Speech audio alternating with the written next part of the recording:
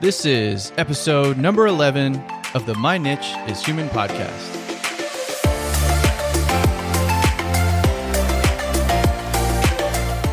Welcome back to another episode. Thank you for joining.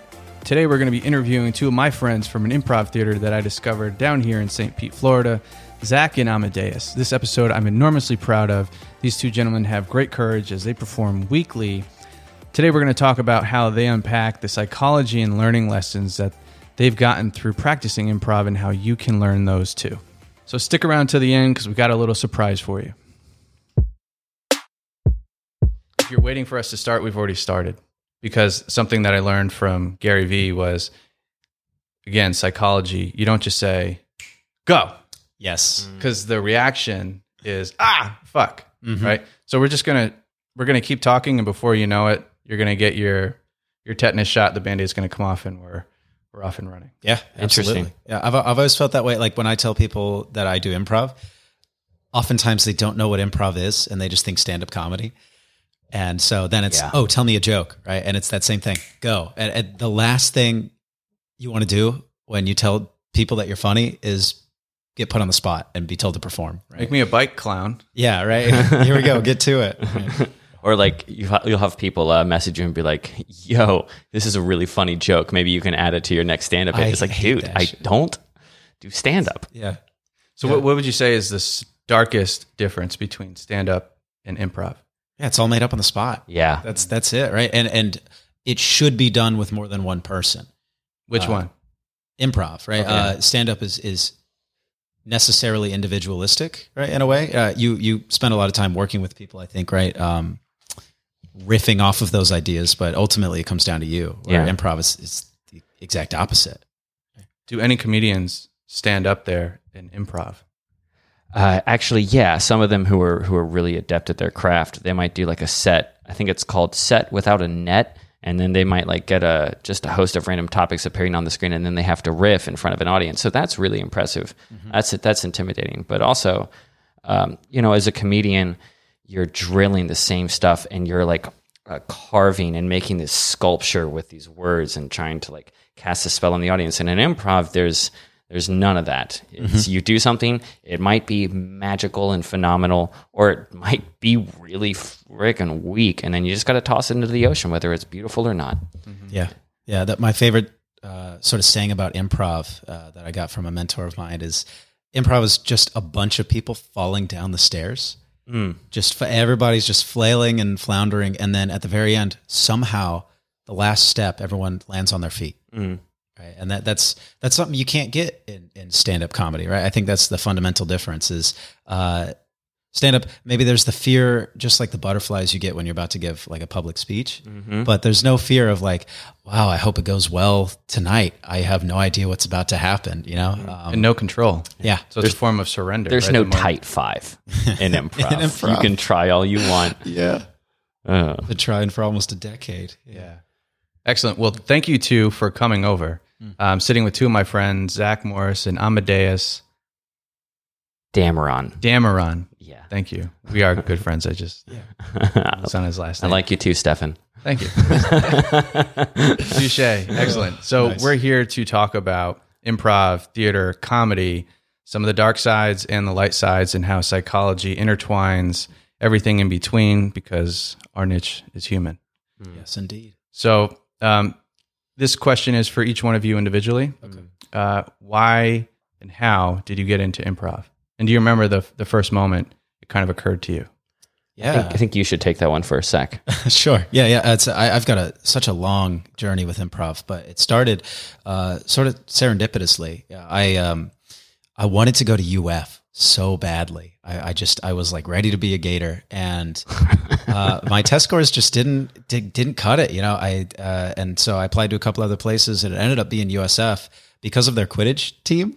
Okay. So I did Quidditch for all 4 years with USF too, but it was the first week, the week of welcome at USF, which is, just all the freshmen, you have a week before classes start. You can just kind of figure out what all the clubs are and what's going on campus. And I had made a friend during the week of welcome, and I saw that there was going to be an improv show. And I loved comedy. I would come home after school every day and watch, like stand up and stuff like that.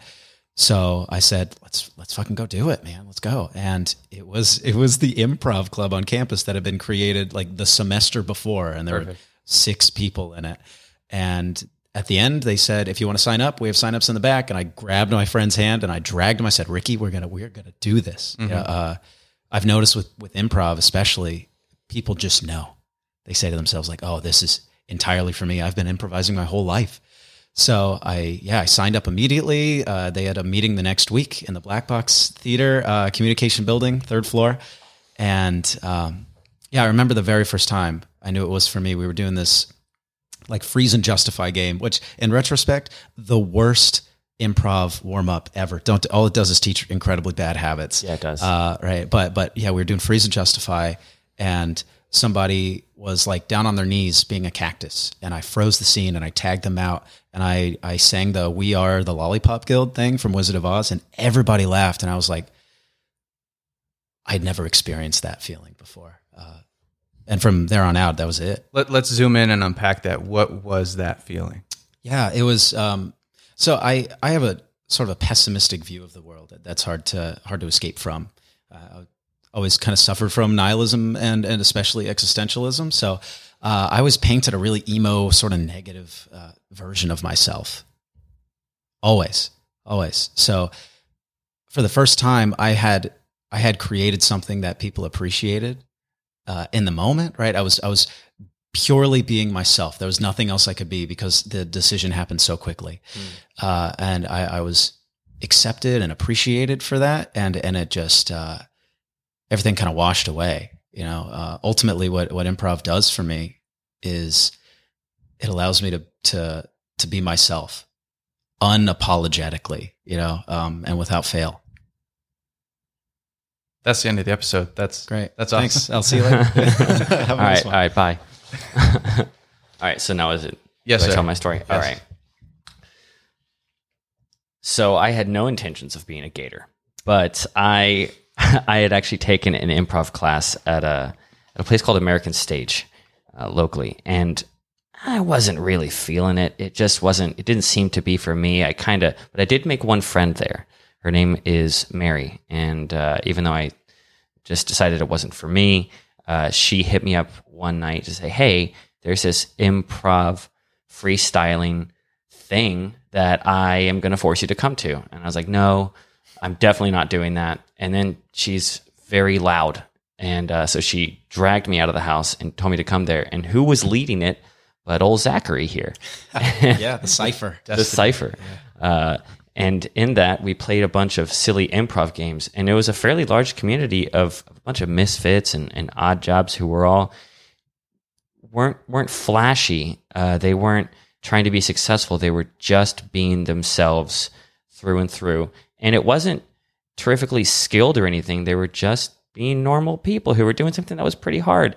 And I don't remember what I said, but I said this one line that also got a really strong reaction. Yeah. I think it had something to, it went something along the lines of,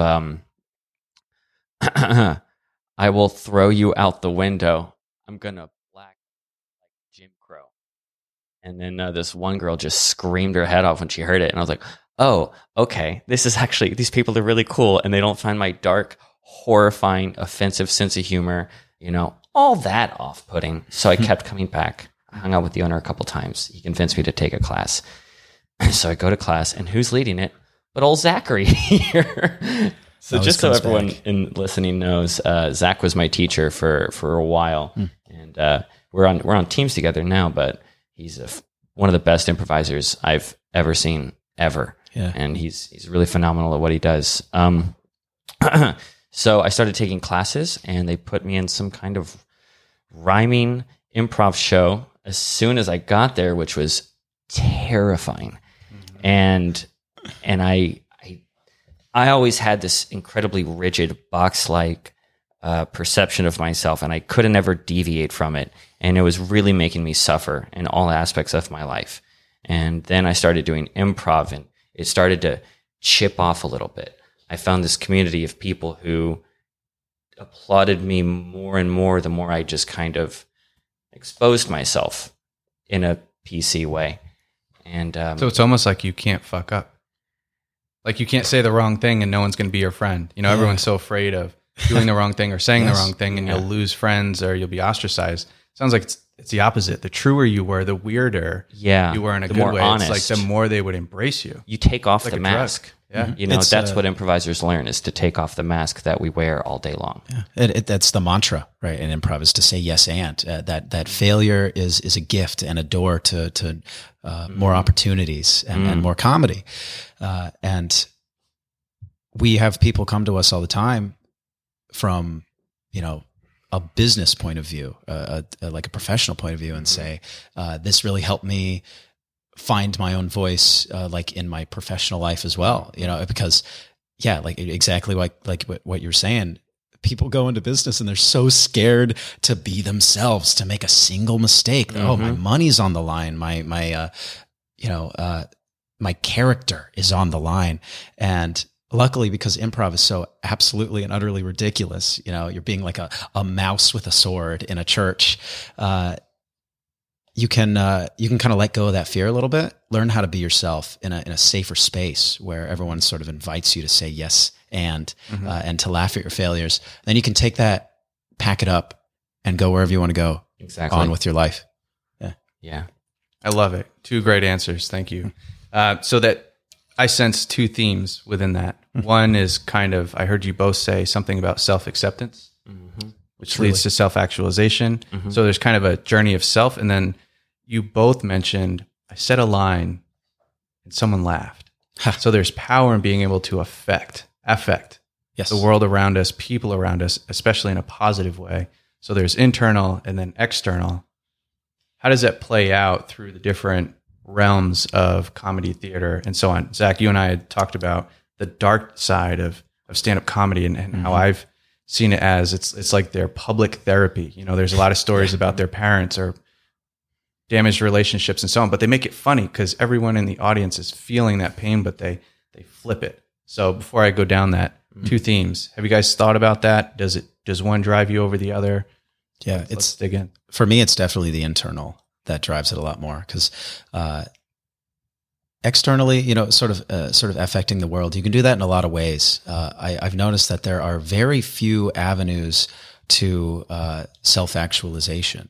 You know, it's although it comes in many different flavors and forms, foundationally they kind of present themselves in the same ways time and time again, and it's got to be a acceptance and internal conversation and reflection, right? No matter where that comes from. And with improv, it really, it doesn't even shed light on the fact that you need to have those internal conversations and reflections. It rips it open entirely. Yes. Because I see, especially because I've taught improv for so long, what I see all the time from people who come to level 1 that have never done improv before, they're standing on the sideline waiting for their turn to come in, and they're twisted into a knot. They're holding themselves, like hugging themselves. Their legs are all twisted up, right? Or people come into scenes. We see this from new improvisers all the time. They hide behind chairs. When the energy starts to expand, they yell the word mom, or they yell the word help, or they'll always come into an improv scene and say like, oh, sorry, this is my very first day working at Target, right? And so sorry is the key word, right? Yes. I'm sorry. Oops. I'm being myself and I'm doing it the wrong way because I'm in my head and I feel like an idiot. Right. And it's so funny to see that, because we all do it. I did it too when I first started performing. And it's because when you get up, you can be nothing but yourself. Right. Yeah. Like Amadeus said, it rips off that mask. You're not performing Zach as a business professional. You're not performing Zach at like an after theater party where you're hanging out with everybody. You're just on stage and that's it. You know, the emperor has no clothes. And why is that? Is it fair to say if you don't let go, you'll ultimately fail? Yeah. If you're thinking about doing improv, you're doing it incorrectly. It should be acting and feeling. Yeah. The goal is to kind of enter a trance. And if you're on a team, a flow state, you know, you kind of all reach a mutual frequency that you're all tuned into. And to the audience, it looks like a magic trick because they don't understand what secret sauce was working behind the scenes. What I've noticed in improv is that it's like a perfect microcosm of life. So, right, anything that helps you get better at improv also coincidentally helps you get better at the larger version of that, which is life. So, for most people, it's terrifying at first. It's gut-wrenching. But when you get that first laugh, it's a rush and you get addicted. So you're like, I want to get another one of those. So you keep bashing yourself into the potential that it has. And what you learn at first is you start to notice the same patterns that are holding you back in improv scenes are also the same exact issues that are holding you back in your life, right? So you might end up discovering that you don't know how to actively listen, or you might discover that you're shutting yourself down before you begin, and you're saying this isn't going to work, or you might discover that maybe you get a one-word suggestion. For those of you who don't know, we start off with getting a suggestion, and then we unpack that into a bunch of inspiration. So you might discover that you come up with this whole idea and you write this script in your head and you're like, well, this is funny, I'll do this. And then you go out and then someone says something on stage that completely destroys all of your hopes of ever doing that. Yeah, you're like, we got McDonald's, so I'm going to come out and I'm going to be at the cash register. And then your friend comes out and he's like a chicken farmer. And you're like, wow, we're not in a restaurant anymore. Yeah. And in the audience, you can see when someone forces it. Oh, yeah. Because they're sticking to what was in their head versus honoring the scene. And no one likes that. No one wants to see you force it. They want to see you be a human in the moment. More often than not, the audience laughs at... The biggest laughters actually come from watching you make a screw up and you smile right through it and you just keep on plugging and they just clap and applaud. They just saw someone be a real human. It's very rare to do that. So or just to state the honest truth. I get the biggest laughs when I go, well, that didn't work at all, right? Yes. Just like a tiny bit of meta conversation. Because, again, improv creates an environment in which you can fail freely and be celebrated for it, right? You're not going to fuck up at a business presentation and everybody's going to be like, great job. Oh, you failed and we're moving on, right? Yeah. Like, that was great. So it's a beautiful opportunity to like Amadeus said, to highlight those walls that you've put up in your own mind that get in your own way, and then viciously attack them with comedy as openly as you possibly can. And everyone else in your group, in your community, is doing the exact same thing. Yes. Right? From the outside looking into a group of improvisers, they might look really wacky, but what they're doing is speaking a language of acceptance and yes, and even more yes. And they're like laughing and having fun. And there's a certain element where it appears cult-like, but it's just a language like nested in this frequency of, I support the real you, rather than, I liked a post you made on LinkedIn. Yeah. Is that kind of like Avatar? Quick reference. I see you. As in I see you through your avatar. Remember at the end of the movie? Yes. It's like I see you as person, not the face, the facade, the show. Yeah. It's because you for one to perform at the top of their game with improv, they bare their soul, and it's an incredibly vulnerable experience when you do that enough times with a group of people, and then especially when you do it with a group of people and you get failure over and over again, or the audience responds with like negativity, or sometimes they just get up and leave. You actually get negativity? When you're doing bar prof. Yeah, when I was doing improv in college for 4 years, and we would get up and we're doing it in this cold corner of a coffee house, and there are 12 people there, and 3 of them came to see us, and those 3 also do improv, and they're waiting for their turn to get on stage, and the other ones are there to just like do their book club, and then every 10 minutes the barista turns on the blender in the background. People would ask us, like, why the fuck do you keep doing this? It looks like it actually physically hurts you, like deep inside. And it's because we're bearing our soul, and it was for each other. We're doing improv for each other. Yeah. So, internally, to kind of get back to the main point, right?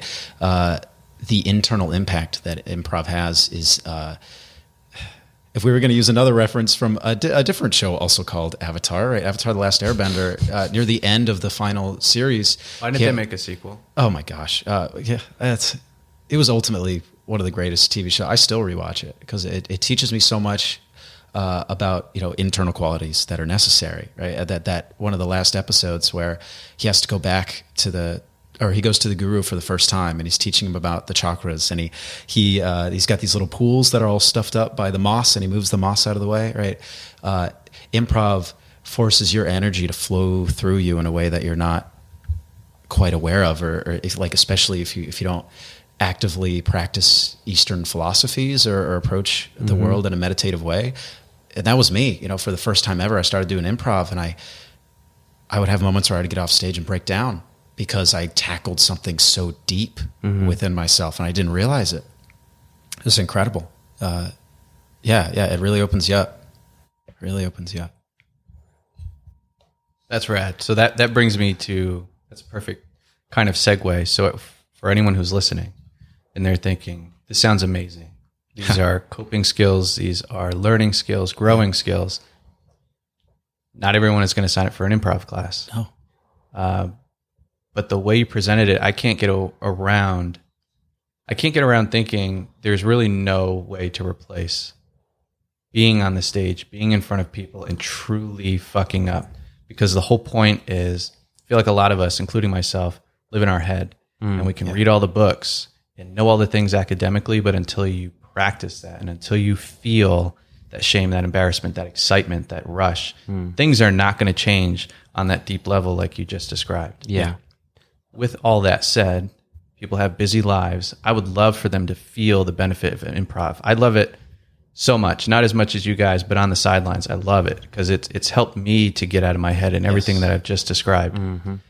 How can our listener right now kind of practice, kind of even at home or on the job, or have you thought about that? I've been thinking about the psychology of improv a lot, sort of also on the side thinking about just like the human consciousness and mind, and then the impact psychedelic experiences have on the mind. And I've noticed that holy moly, right? Therein lies the truth, right? As far as the ego is concerned, if you don't have time to do improv, truly what improv helps you do is kind of like quiet down that voice in the back of your head, which we could call the ego. And so I would recommend a psychedelic experience. If that's something you're open to. That's something that also, there's something in our mind called the default mode network in the brain, which is like when you're daydreaming or you get in your car after work and then you pull into your driveway at home and you say, I don't really remember the drive. I just kind of did it, right? Like that's your default mode network, active, right? Think of it like, a big, beautiful, snowy mountain, and you've been riding the same trails and you've just like really use those trails. They're just like embedded in that. Improv, or a psychedelic experience, or approaching some sort of performance or athletic activity in a way that you will reach a flow state. What it does is it sort of shakes the snow globe, and it allows snow to fall on those deeply embedded trails, so you can form new paths and approach difficult conversations internally in a new way. So yeah, I'd say anything that allows you to reach a flow state, a community soccer league, right? That could teach you, well, I'm like the center midfielder, and every time I get the ball, I try to rush it up the field and score. And it's caused me to realize that I don't share very often. Same thing on stage. If I come in and it's my joke and it's my idea every time, I don't share very often. It leads you to the same place. Collaborative activities, I think, would also get you there.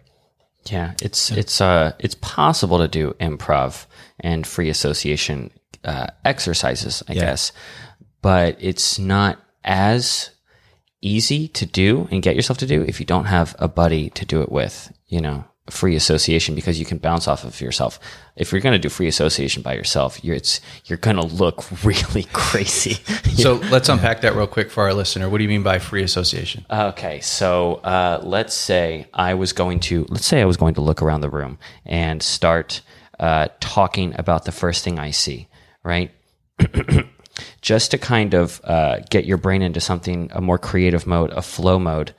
you would stop talking about, say you have a whiteboard behind you, right? So I could start talking about the whiteboard, but as soon as I realized that I'm actually talking about the whiteboard, I would have to move over and start talking about something else and then keep zipping around and never allow my brain to focus on it. So I could say, like a whiteboard would inspire me. And I would say, yeah, first day of class, I remember I met my great friend Beasley, and he always shared his lunch with me. And then we came back to class, and looking out the window, I see the fence. So yes, I was painting a fence this one time.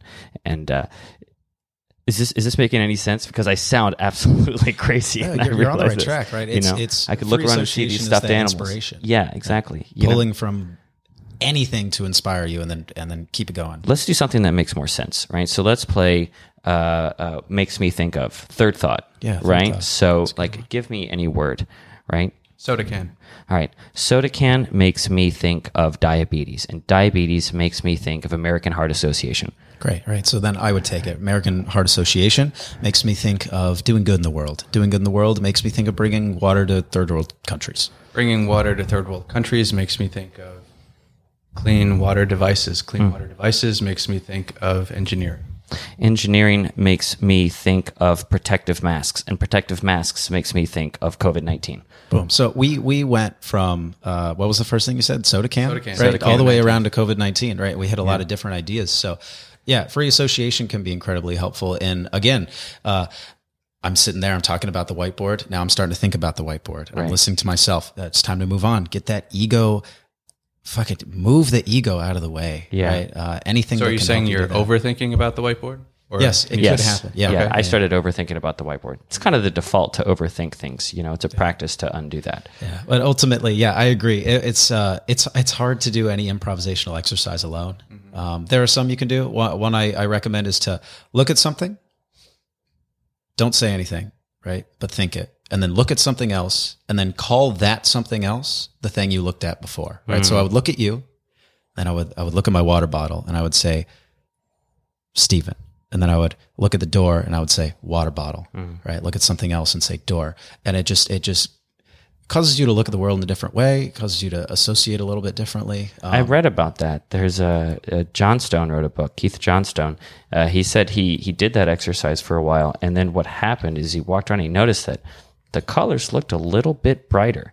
He shook up his brain's perception of the world, and by shaking the dust off of it, he was more oriented into looking at what things are now that it wasn't so static, and everything seemed a little brighter and more colorful, So shaking off that dust is a huge part of the mental dust is a huge part of that disassociation that comes from doing good improv. Yeah. Yeah. So you don't want to do improv. You don't have the time to do improv. There are so many different ways to either collaborate differently and initiate flow, to have a sort of spiritual experience, or try some improvisational exercises that someone can do alone that'll just wipe that dust off a bit and help you see the world in a more vibrant way. Yeah. I think. Or writing. I mean, you can get into a flow with writing, and as long as you're doing some stream of consciousness and associating all over the place, I think it's going to be roughly the same effect. Yeah, so we've been talking about flow, and very quickly, Jason Silva is he's just the champion of flow right now, and he just for those listening, right? If you're wondering what exactly flow is, how can I pinpoint that? Jason Silva says that it's the acronym is STIR, right? You reach selflessness, timelessness, effortlessness, and richness. And if you find yourself in a moment where and not selflessness, I'm not being selfish anymore. Selflessness, my idea of the self is starting to change, that the ego is going away, right? Timelessness. We've all been there. You're sitting there taking a test in class, and 20 minutes feels like 1 second, right? Or vice versa. You're waiting for class to end, and it feels like a lifetime for 5 minutes to go by.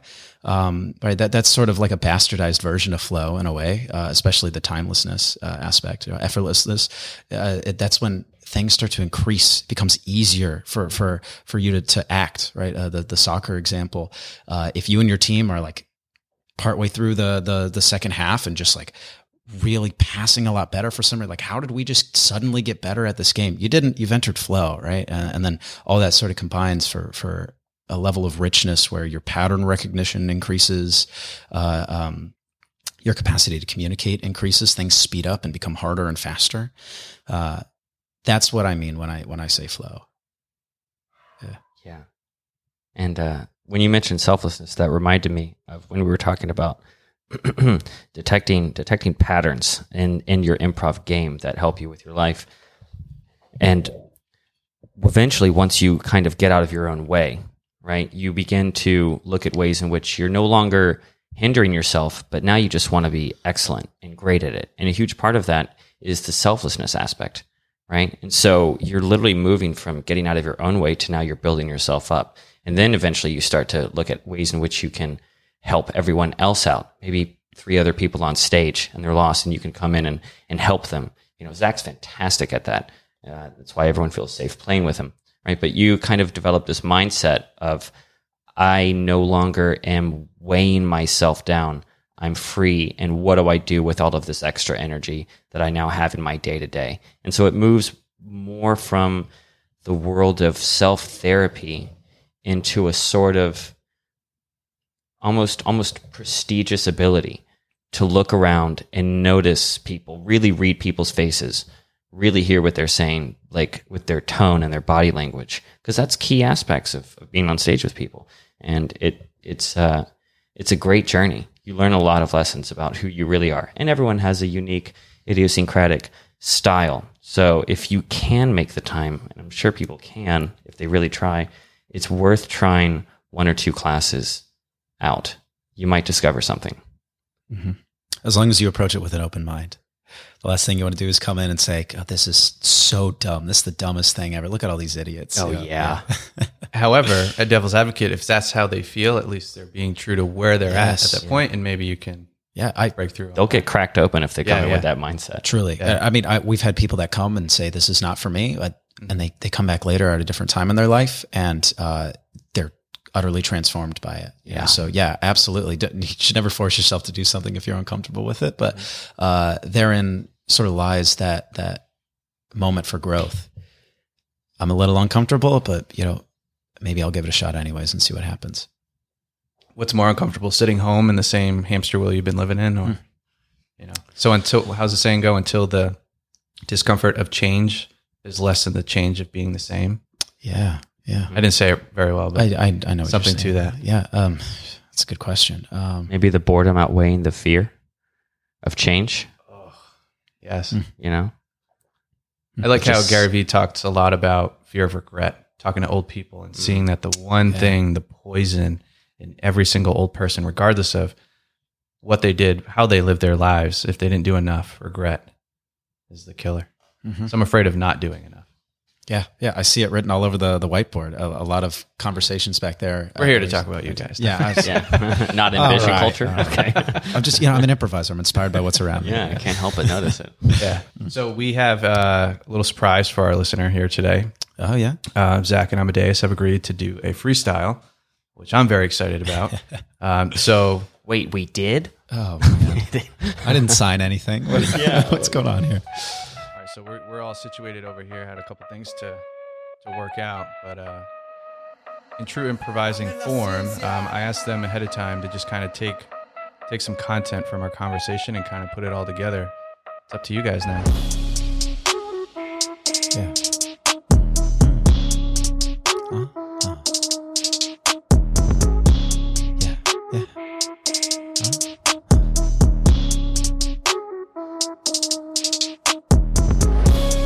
Talking about mental health.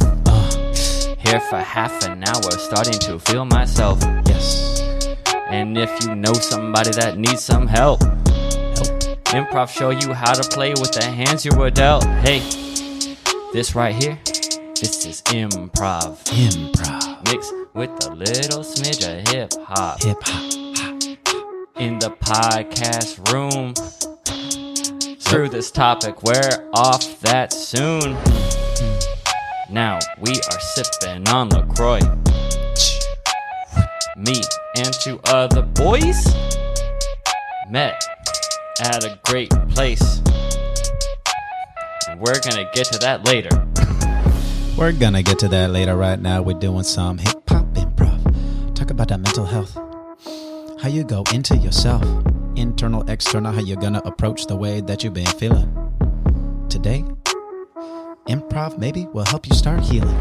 Yeah, you wanna approach the psychology of the mind that you got going on. Is it biology, something else that is above you that is going strong? Is it a god? Maybe it's not.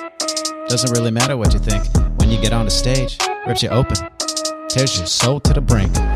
Push your soul to the brink Push it. without the cost of a shrink. You got some challenges on stage, don't you shrink. Nope, you only got a second to decide. So please get out of your own way and ride the wave, the flow. That's how you help yourself. That's how you create some real community wealth. You get together with all of these people. You may not be comfortable cause you vulnerable, but you get a feeling that is so lovable. And you discover who you are down at your core. Nothing to deplore. Just walk through that door and move your feet. Move your feet. That's a good point, Amadeus. Thank you. When I move those feet, don't wait. Okay? Because the ego's in your mind. If the ego's talking, well, geez, might as well just be a mime, like a puppet, getting controlled by something underneath. You want to approach the way that you're thinking, out loud. If you don't reflect on your mind, gosh, might as well just be a cow out in India. You won't get killed, but you're not doing anything good still. Like, you gotta approach the way that you see the world. And improv lets you do that. It was like that for me and Amadeus, but it could just be that sports soccer that I was talking about before. As long as you communicate and collaborate, find some synergy, get into that flow state, get into these. That was awesome. Yeah. Talking about the improv to life microcosm. Yeah. All of these little momentums and habits that you found within yourself. You not even sure how they happened. Hey, they came from generations of family. And now you on stage feeling so dandy. It is sweet like candy when you find what's going on deep inside the mental fog. Mental fog. We all have it. It's the standard. But accepting yourself, that's the answer. If you can't do that, it just might be cancer. So cut it out. Cut it out. Take that stuff and cut it out.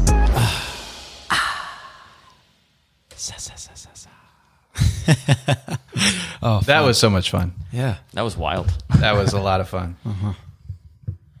Nice little cherry on top of the conversation, I think. Yes, and we're not going to muddy the waters. We're going to leave it at that. Anything you want to leave to your listener, whether you're speaking to your past self or someone who's listening right now? Yeah. It's a very good question.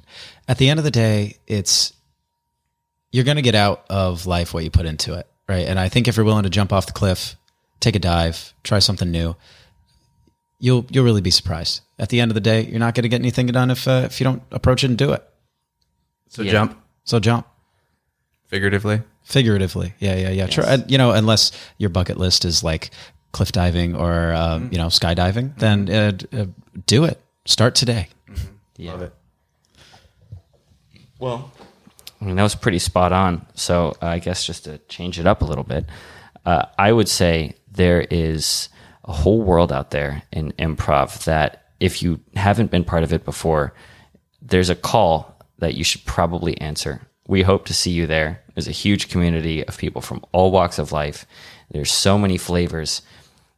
You're really missing out if you don't at least give it one shot. So if there's anything you can take away from this, just put it on your bucket list. If not today, soon, and come check it out. Love it. Thanks, guys. I appreciate you so much. Thanks, Steven. Thank you. It was a great time here. Yeah, awesome. Anytime.